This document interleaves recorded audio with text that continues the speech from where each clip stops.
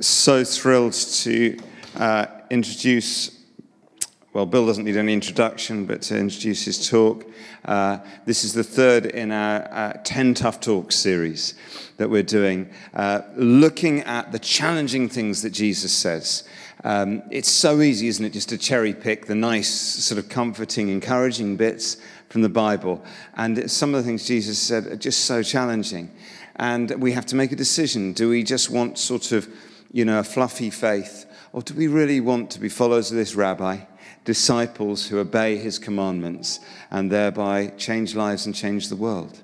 And so we are looking at some of the tough things he said. As you know, a couple of weeks ago, 3 weeks ago, I think it was, Adam launched a series talking about the call to discipleship.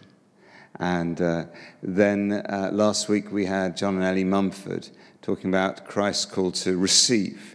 And this week we are thinking about Jesus' requirement, expectation of us that we would pray and fast. Raise your hand if you're excited about the prospect of fasting. Just a couple of you here. Good. I must confess, when I was planning this series, I said, oh, Lord, do we have to teach on fasting? And he said to me, yes. So we don't want just a culturally comfortable faith. We want to be radical disciples of Jesus Christ. And so Bill lives this stuff, and he's going to share with us about it. So, Bill, over to you.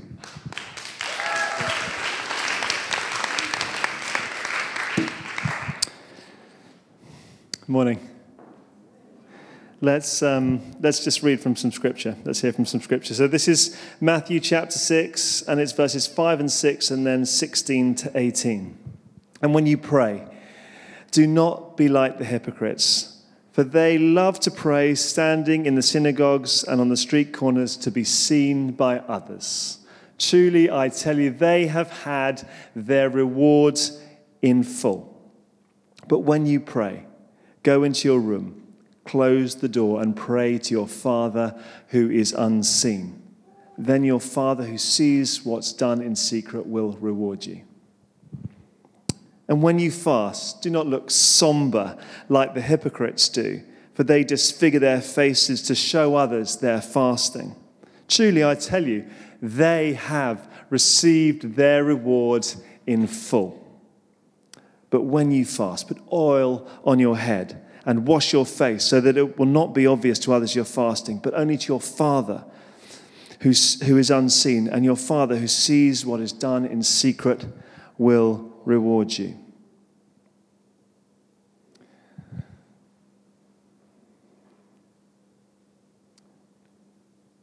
We pray because Jesus commanded us to, but he also invited us to. Prayer is right at the heart of what we do, who we are as a church. It's kind of our part of our core DNA. I hope that if we were a human body and you cut us open, that one of the things that we would bleed would be prayer. That's why we have a prayer room, and why we're looking at moving more into more 24/7 prayer.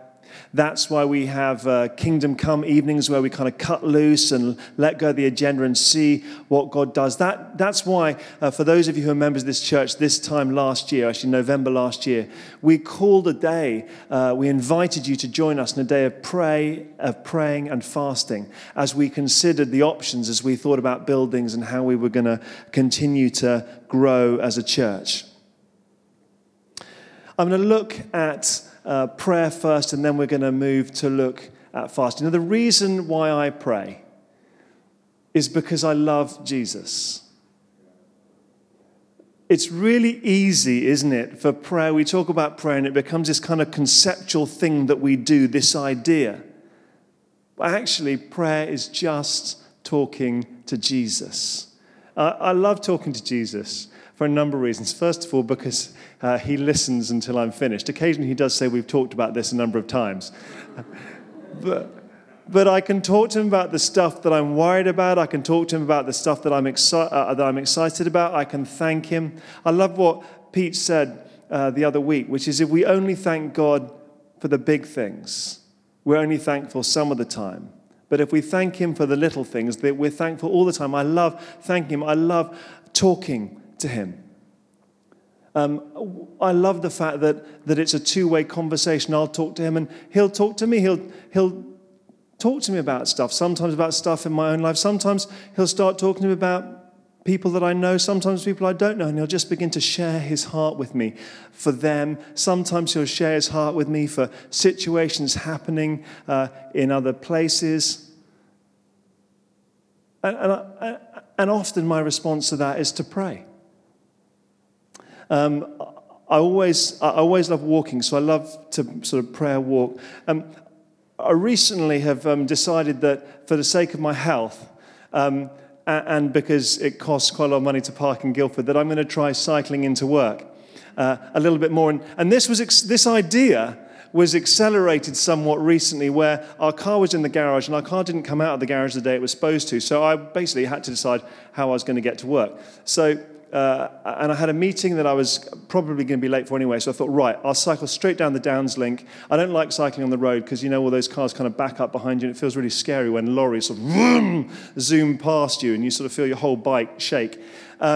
So I started going on the Downs Link, and I got to near Bramley, and this conversation happened. I felt God say to me, if you keep going on the Downs Link, your bike isn't really built to cope with the Downs Link. You're going to get a puncture.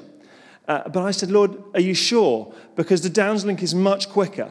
And he said, well, you'll probably get a puncture. I said, well, I'll take my chances. And so I got over the Downs Link, got just past Bramley Station, about 250, 300 meters further down, and yep, you guessed it, I got a puncture, and I did just hear this voice say, well, I did warn you. Because God's interested in the big things and the little things in our lives. One of the other things I love doing, and I was really inspired to do this, Bill Hybels, who is the leader of Willow Creek Church in Chicago, it's a massive church doing extraordinary things. He talks about finding your chair. We're going to watch a video in just a minute, but one of the things I love, I have this chair in my office, and I love sitting in it. And what I do is I get the other chair, and I sit it opposite me. It just helps me focus a little bit, and I just talk to God. My kids, occasionally, they'll open the door, they'll see the other chair facing one, and they'll just walk back out again. It's like, he's talking to God right now, Mum. But I love that. But I thought rather than me talking about a video that I'd seen about Bill Hybels talking about finding a chair, I thought it'd be fun to watch it. So if we can dim the lights, what we're going to do is we're going to watch Bill Hybels talking about finding your chair. An advertising executive came down to talk to me after a service, and he had just become a Christian. I had baptized him at the church, and he said, I just can't make time for a meeting with God. He said, you have no idea what it's like to commute downtown every day, and you live in a different world. I just can't fit that kind of thing into my life. And I remember looking at this young guy, hard-charging young guy, and I said, here's my experience, and I'm not, I'm only like 24 years old, so there it is. I said, I've always been able to make time for stuff I value. Just how my life works. If I value something, I'll make time to experience it. If I don't, I won't. And I'm making time for a meeting with God in my life. You do it any way you want. And he wasn't too happy with me that day, I don't think, and I didn't see him for a while. And then afterwards, I saw him many months later, and when he came down to talk to me, his countenance was different. He felt different. His conversation was different. And he invited Lynn and me, he and his wife invited Lynn and me to go over to their house for dinner. So we accepted. He lived right in the area. And so we go over to their house, and as we're kind of just having some appetizers beforehand, he takes me over to a rocking chair. And he says, you know how you challenged me to have a meeting with God and to make the time? He said, I love rocking chairs, so I bought a good one. And you said that maybe if you're going to make this repeatable and enjoyable, you should look at some scene or vista that you enjoy looking at. And he said, I've got a little backyard here, And I love looking over the backyard. So he said, I just bought this chair and I put it at my favorite window where I can overlook the backyard. And he said, I got up a half hour earlier, 15, 20 minutes, half hour earlier each day, the last several months. I sit in the chair, I have a cup of coffee, and he goes, I read God's word. I try to make sense of it. I ask him to speak to me by his word. Then I meditate on it, reflect it, apply it to my life. Then he said, I write some thoughts down in a journal and I pray. I pray that I will be more aware of his presence in my life. And I said, how's that going for you? And his wife jumped in and said, I'll tell you how it's going for him. He's a changed guy. What happens to him when he sits in that chair has changed him. He's more centered. He's a more gentle and loving man in our marriage and to our children. I was very impressed with this, that he could show me his chair, that he had taken the time, that he had fashioned a meeting with God that he looked forward to, because he liked the chair, he liked the view, he liked the coffee, he was a morning guy, and he fell into this pattern. Many months later, I had coffee with him one time, and he said, I'm thinking about leaving my job in advertising. He said, I think I'm done with that. I said, where'd you get these ideas? And he said, well, in my meetings with God in the chair. He's been putting those thoughts in my mind. I said, what are you going to do? And he said, maybe I'll just help you build the church. I said, well, no one's getting paid around here, you know. And he said, well, I've done pretty well in advertising. I can hold on for a while, and maybe if the church grows, you know, then maybe they can help me and my family in some way. And I said, well, you better go back to that chair and see if God's really in this, because I don't want to take responsibility for your life and all this. And he said, okay, I will, and came back about a month later, and he said, you know, I gave notice at work, and if it's all the same to you, I'm just going to help you start building the church. You pay me what you can, but it's not a concern of mine. And this guy joined our staff, and I'm telling you, he was a hardworking, energized, joyful, industrious individual that really, really helped our church and was on our staff for many, many years. One of the best staff members in the early days of the church. Then one day he comes into my office and he said, you know, I still do that meeting with God in that chair, that rocking chair. And he said, God's been stirring in my life, in my meetings with God. And he said, a friend of mine's starting a brand new church in Colorado. And I think I'm going to pack my family up and move to Colorado. I said, can they support you? He said, no, I'm going to have to go back into the marketplace and make some money because they can't afford anything. And I said, are you ready to do that? And he said, you know, every morning I talk to God about it. And he said, I'm really fired up about it. So we said goodbye to him, and he packed his family up, and he went out, and he went back into advertising, made a lot of money, and gave most of it to the startup church. And it became a fantastic church. And then in that same chair that he moved out to Colorado, sitting at a window in the morning like he had done for many, many years now, he processed a bad medical report he got from the doctor that cancer had come his way. And he kept working, and he kept supporting that church, and he got sicker and sicker. It was a very fast-spreading kind of cancer. And then he was hospitalized, and one of the great losses he felt when he was in the hospital is that he didn't have his chair. And he died quite soon thereafter, and I did his funeral in Colorado. And I was talking to his widow, his wife, at the funeral reception afterwards. I said, that was something about that chair, wasn't it? She said, his whole life changed in that chair. I said, what are you going to do with the chair? And she said, we are going to pass that chair on to our children and on to our grandchildren in the hopes that someone would sit in it like Tom did and have their life transformed. Simple question, gang. Where's your chair? Where do you meet with God? Where do you reflect on His Word and open yourself to His power Where do you become aware of his presence in your life? Where is that? And some of you go, well, I don't have a nice backyard to look out on. It doesn't work for me. The thing about the unlimited presence of God is that you can meet with him anywhere. Your chair can be anywhere. When Lynn and I first started taking our summer study breaks in South Haven, that little town on the other side, we rented a one-bedroom cottage in the summer times. And so it was chaos with 2 kids in that cottage. So I would leave and I would go to the Burger King in the morning for 30, 40, 45 minutes, sometimes an hour. First booth on the right when you come in the door, Main Street in South Haven.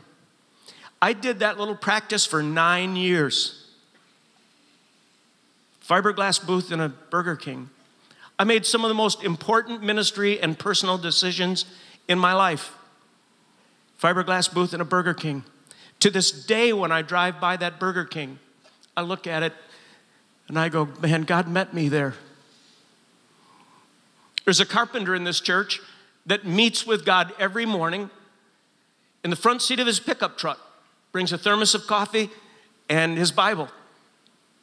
Half hour before the construction starts, he just sits in the front seat of his pickup truck, absorbs the word of God, meets with God, surrenders himself with God, to God, asks for direction in his life. A young mom that I know goes to Starbucks whenever she can. Corner table, meets with God. Where's your chair?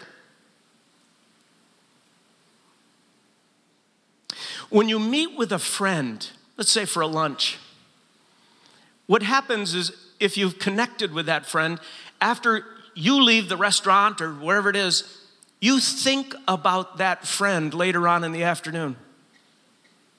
When you meet with God, you think about him more throughout the course of your day. His presence lingers after the meeting. Where's your chair?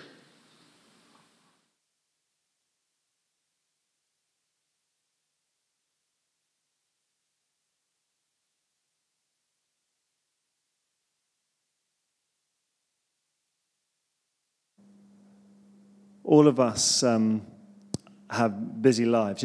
For me at the moment, stage of life I'm in, my chair is my car. I drop my kids off first thing in the morning. I just go before I go anywhere else. I just sit somewhere in the car, spend some time with God, read the Bible, talk to him, listen to him, get myself ready for the day. And prayer isn't an idea. It's not something that I do because I have to. Like I said, I do it because I love Jesus. I'm married to Nikki now. If someone said, well, why do you talk to Nikki? I said, well, I talk to her because I feel I should. That wouldn't be much of a marriage. I talk to her because I love her and I want to hear from her and she wants to hear from me. It's the same with prayer. So I want to encourage you, find your chair. Find your chair. Now let's think about fasting. When you fast, do not look somber as the hypocrites do, for they disfigure their faces to show others their fasting. Truly, I tell you, they have received their reward in full. But when you fast, put oil on your head and wash your face, so that it will not be obvious to others that you're fasting, but only to your Father who is unseen. And your Father who sees what is done in secret will reward you when you fast. Jesus just assumed that it was something that we would do. We just heard extraordinary stories about what God is doing in the Persian world. In a world, incidentally, where fasting is part of the culture. God can do extraordinary things when we fast. But what is fasting? Well, fasting is abstaining primarily, although not exclusively, from food in order to focus our attention and devotion to God in a particular way. Of course, fasting is a discipline, but it is also a devotion. It is a way of showing God how much we love him. For some of us, fasting food may be difficult for all sorts of reasons.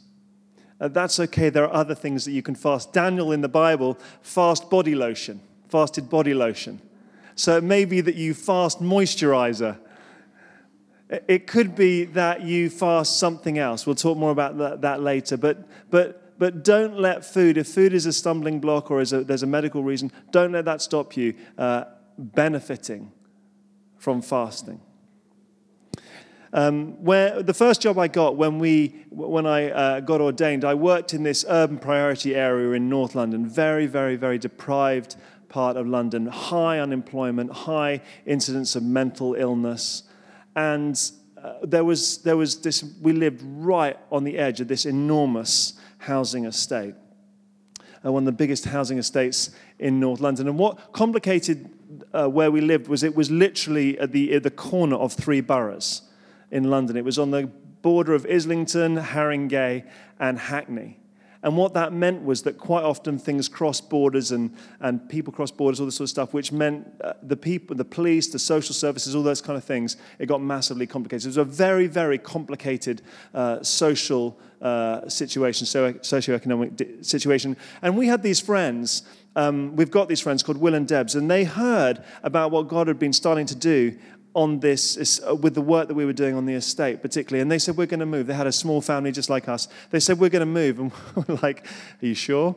And they were like, no, we really feel called to move. And do you know what the funny thing was? They could not find anywhere to live on the estate for love nor money. Either it was exorbitantly expensive and they couldn't afford it, or there just wasn't the accommodation available.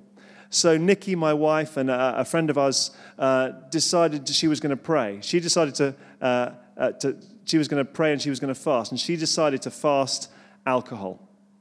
So she fasted alcohol for 5 months. And every time she felt like having a glass of wine, which she's married to me, so that was quite often. We had 3 small children, so it was even more often. Every time she felt like she wanted a drink, what she'd do is she'd pray instead that God would open the door for our friends. And you know what? It took 5 months, and then miraculously this place became available, very low rent. Now, was that just because of prayer and fasting? I don't know, but I defy you to tell me that fasting in some way did not open that door so that our friends could move in and have this extraordinary impact on the ministry that we were doing on the estate. Jesus launched his entire ministry after 40 days of fasting. The reason why we talk about prayer and fasting together is because Jesus talked about prayer and fasting together. When you fast, you don't just abstain from food, you pray. Obviously, for most of us, fasting is something that we do relatively rarely. It's not a part of our lives on a regular basis. There are people, I've got this friend called Hamdi, and it is a particular call in his life where he will pray for extended periods of time under kind of observation and under accountability. But all of us can fast a little bit.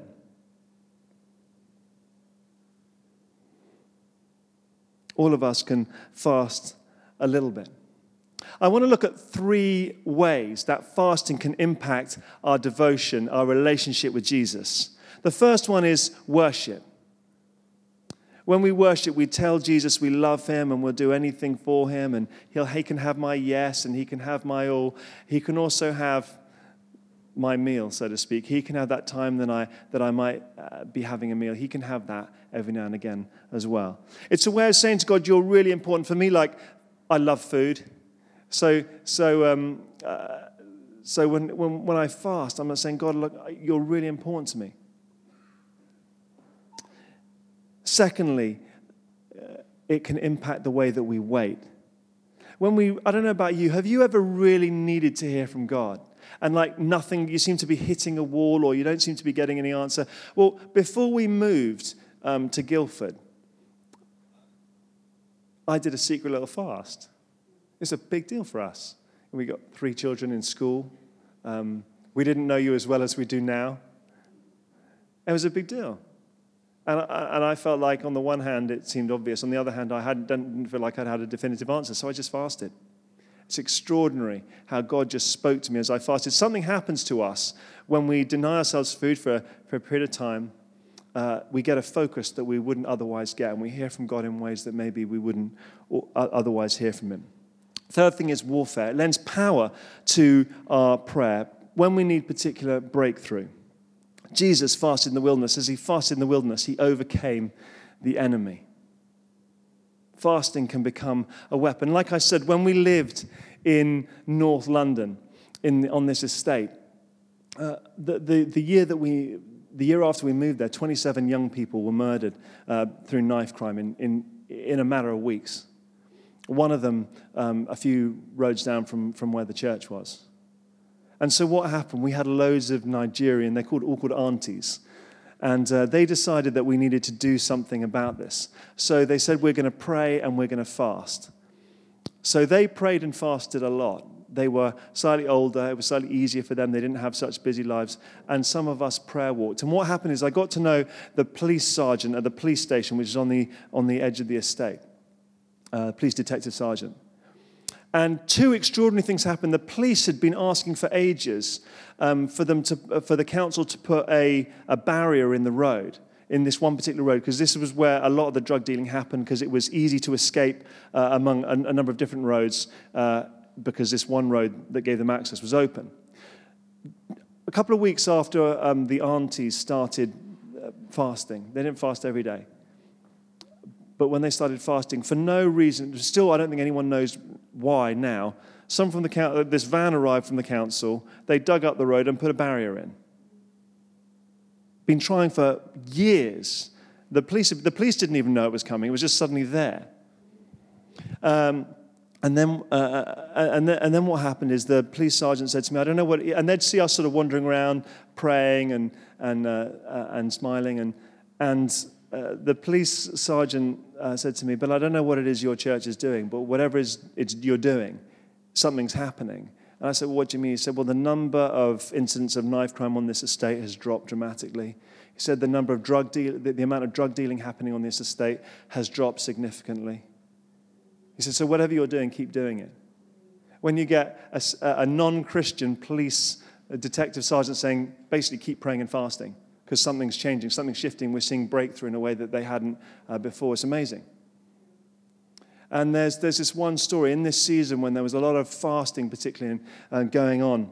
There was a fight in the youth club at the centre of the estate, and a couple of teenagers were playing table tennis, and one of them had sort of slapped the other one across the face with the table tennis bat. So the other teenager had grabbed him, pulled him outside, pulled the gun, put it to his head, and pulled the trigger. But the gun hadn't gone off. And when the firearms, the whole place, sort of the police had descended on the place, none of them could work out why the gun hadn't gone off. It should have gone off. Now, was that because we prayed and fasted? I'd like to think in some way in that moment, God used the sacrifice of people who've been praying and fasting, and we saw breakthrough. So extraordinary things can happen when we decide we're going to pray and fast. The thing is, though, that God is not drawn to religion. That's why Jesus said, don't make a big song and dance about it. The reason he says, don't cover your face with stuff is because what was happening in those days, people used to put ash on their face in order to let their hair become all bedraggled, because they wanted people to know how pious they were and how religious they were and how serious and devout they were. And Jesus said, well, if that's the reward you're after, people knowing, well, that's the reward you'll get. You won't see anything else, but well done you, as my headmaster used to say at school. Well done you. Years ago, we took a bunch of teenagers from the church I was working at the time, out to the Philippines. And I had this T-shirt. It wasn't even a very nice T-shirt, but one of the kids at this place where we were just really, really liked my T-shirt. And so I felt God say, well, give him the T-shirt. And I thought, this is an amazing teaching opportunity. I'm going to teach the children here all about sacrifice. So what I did was during a service, I sort of made this, I'd like to give you this T-shirt in front of everybody else. I felt like God telling me that I should give you this T-shirt, and I'm giving this T-shirt. Well, it went on and on and on. You saw people started to glaze over. Nikki tells me I need to notice when people are glazing over and move on. After I'd done that, I just heard this one word, clink. And I said, Lord, I just heard it clink. He goes, yeah, that was your treasure. Well done. You just had it. Any treasure I might have had. And God promises there's a reward. When we pray, there's a reward. When we fast, there's a reward. He said, you just had it. Everyone thought, well done you. Well done, Bill. So that's your treasure right there. God's heart is always drawn to people who seek after him, who are devoted to him, who show that by praying and by fasting. 2 Chronicles 16:9, for the eyes of the Lord range throughout the earth to strengthen those whose hearts are fully committed to him. He promises in Jeremiah 29:11, you will seek me and find me when you seek me with all your heart. In my experience, there's a difference between fasting because we think we should and fasting when we sense God calling us to. There's a grace that comes in the latter that doesn't come in the former. When we think, I should fast, I should definitely fast, and we become religious, there's no grace in that. We don't get grace from God in that. When we sense the whisper of God encouraging us to fast and we're obedient, and we'll talk more about the mechanics of that in a minute, I find I get an extraordinary grace. I find that what is more difficult sometimes, I find a lot easier. A couple of really practical things, mechanics. The first is, we need to think about the timing of fasting. And if you have a crazy busy job or you are doing something that requires a lot of energy, you need to think really carefully about how you fast. The first thing is how you fast, what you fast, and for how long you fast. How, what, and for how long. And I'd want to encourage you, if it's not your practice to fast at the moment or you haven't fasted for a while, let me put it in a gym analogy. So before the summer, I was doing lots of exercise, and I was going to gym, and I was lifting a sort of, well, it wasn't very much, but it felt good. And what happened is over the summer, I didn't do any exercise at all. And then the beginning of September, kids are back at school, right, back to the gym. And what I did was I went into the gym. I didn't warm up at all because I was short for time. I went and I put on the weight. It didn't take very long because there wasn't much of it. Weight onto the bench press machine and onto the bench press and started trying to bench press. I don't know, for those of you who exercise, if you pushed yourself a little too hard, you can normally tell the day after or the day after. I could tell as I left the gym. I had that feeling then, and it basically meant that I walked around like RoboCop for about a week because I hadn't tapered in at all. In the same way, when you fast, taper in. Tell a friend and taper in. The reason it's good to tell a friend is because they can hold you accountable. This isn't the same as being religious and letting everyone know. Just tell a friend, how's the fast going? You're doing okay? They can encourage you. But also taper in. So maybe start by thinking, a day seems like quite a lot if you haven't fasted before. So fast tea break. I used to be a teacher, and so we used to get break time. So rather than going and having a cup of tea and a biscuit in the staff room, I used to just stay in my classroom for a little bit, pray a little bit. Start with that. Or maybe after school drop-off, you go and you have a cup of coffee with a couple of friends in Starbucks. Maybe just fast a coffee once a week. One of my friends, he fasts lunch every Wednesday. He prays for the company that he works for. Something really, really simple. And as you find you can do that and there's a grace in that and you see the difference and what God does through that, maybe think about extending it when you feel the whisper of God encouraging you to do that. Next thing is, for some of us, as I said, food for all sorts of different reasons. Fasting food is complicated. And that is absolutely okay. For me, some days, just because if I'm busy, I can go for most of the day without eating, not because I'm trying, I'm fasting, I'm being, it's just because I'm busy. But for me, not doing exercise feels like a real sacrifice sometimes. So I might sacrifice the gym. For you, you may be a massive fan of the Great British Bake Off. No pun intended. But maybe fast the Great British Bake Off, and when that's on, pray. Seek God. One of my friends worked out how long they spent on social media in any given day. And he just decided, for 10 minutes a day, that I would be doing my sort of morning Facebook surveillance. Rather than doing Facebook surveillance, I'm going to pray for my friends instead. He fasted social media. It's amazing. Friends used calling up and saying the most extraordinary things are happening. He just saw breakthrough happening because he didn't use Facebook. It's extraordinary. So I want to encourage you, there are lots of different ways of fasting. As we come into land, I want to encourage you. I want to remind you of one thing and encourage you of two. The first thing is, let's not get religious about this. Let's not get religious about prayer. Let's not get religious about fasting. It's a discipline, but it's a devotion. We do these things because we love Jesus. And we will see him move in our lives in ways that maybe he wouldn't if we didn't. Secondly, find a chair. Wherever it is, whatever that looks like for you, find a chair. Find somewhere where you can meet with God, where you can be renewed by his word, where you can be filled by his power, where he can speak to you. And thirdly, just consider. Imagine if you're needing breakthrough, if you're needing to hear from God, if you want to do something different in worship, imagine what might happen if you took up Jesus' command, yes, but invitation also, to deprive yourself of something and focus on him instead. Let's pray. Jesus, we thank you that because you love us, you give us all sorts of different ways to connect in with you, to know you and love you more. That I want to pray that you'd help us to find a chair. I want to pray that you'd help us to consider pressing in for a season and fasting.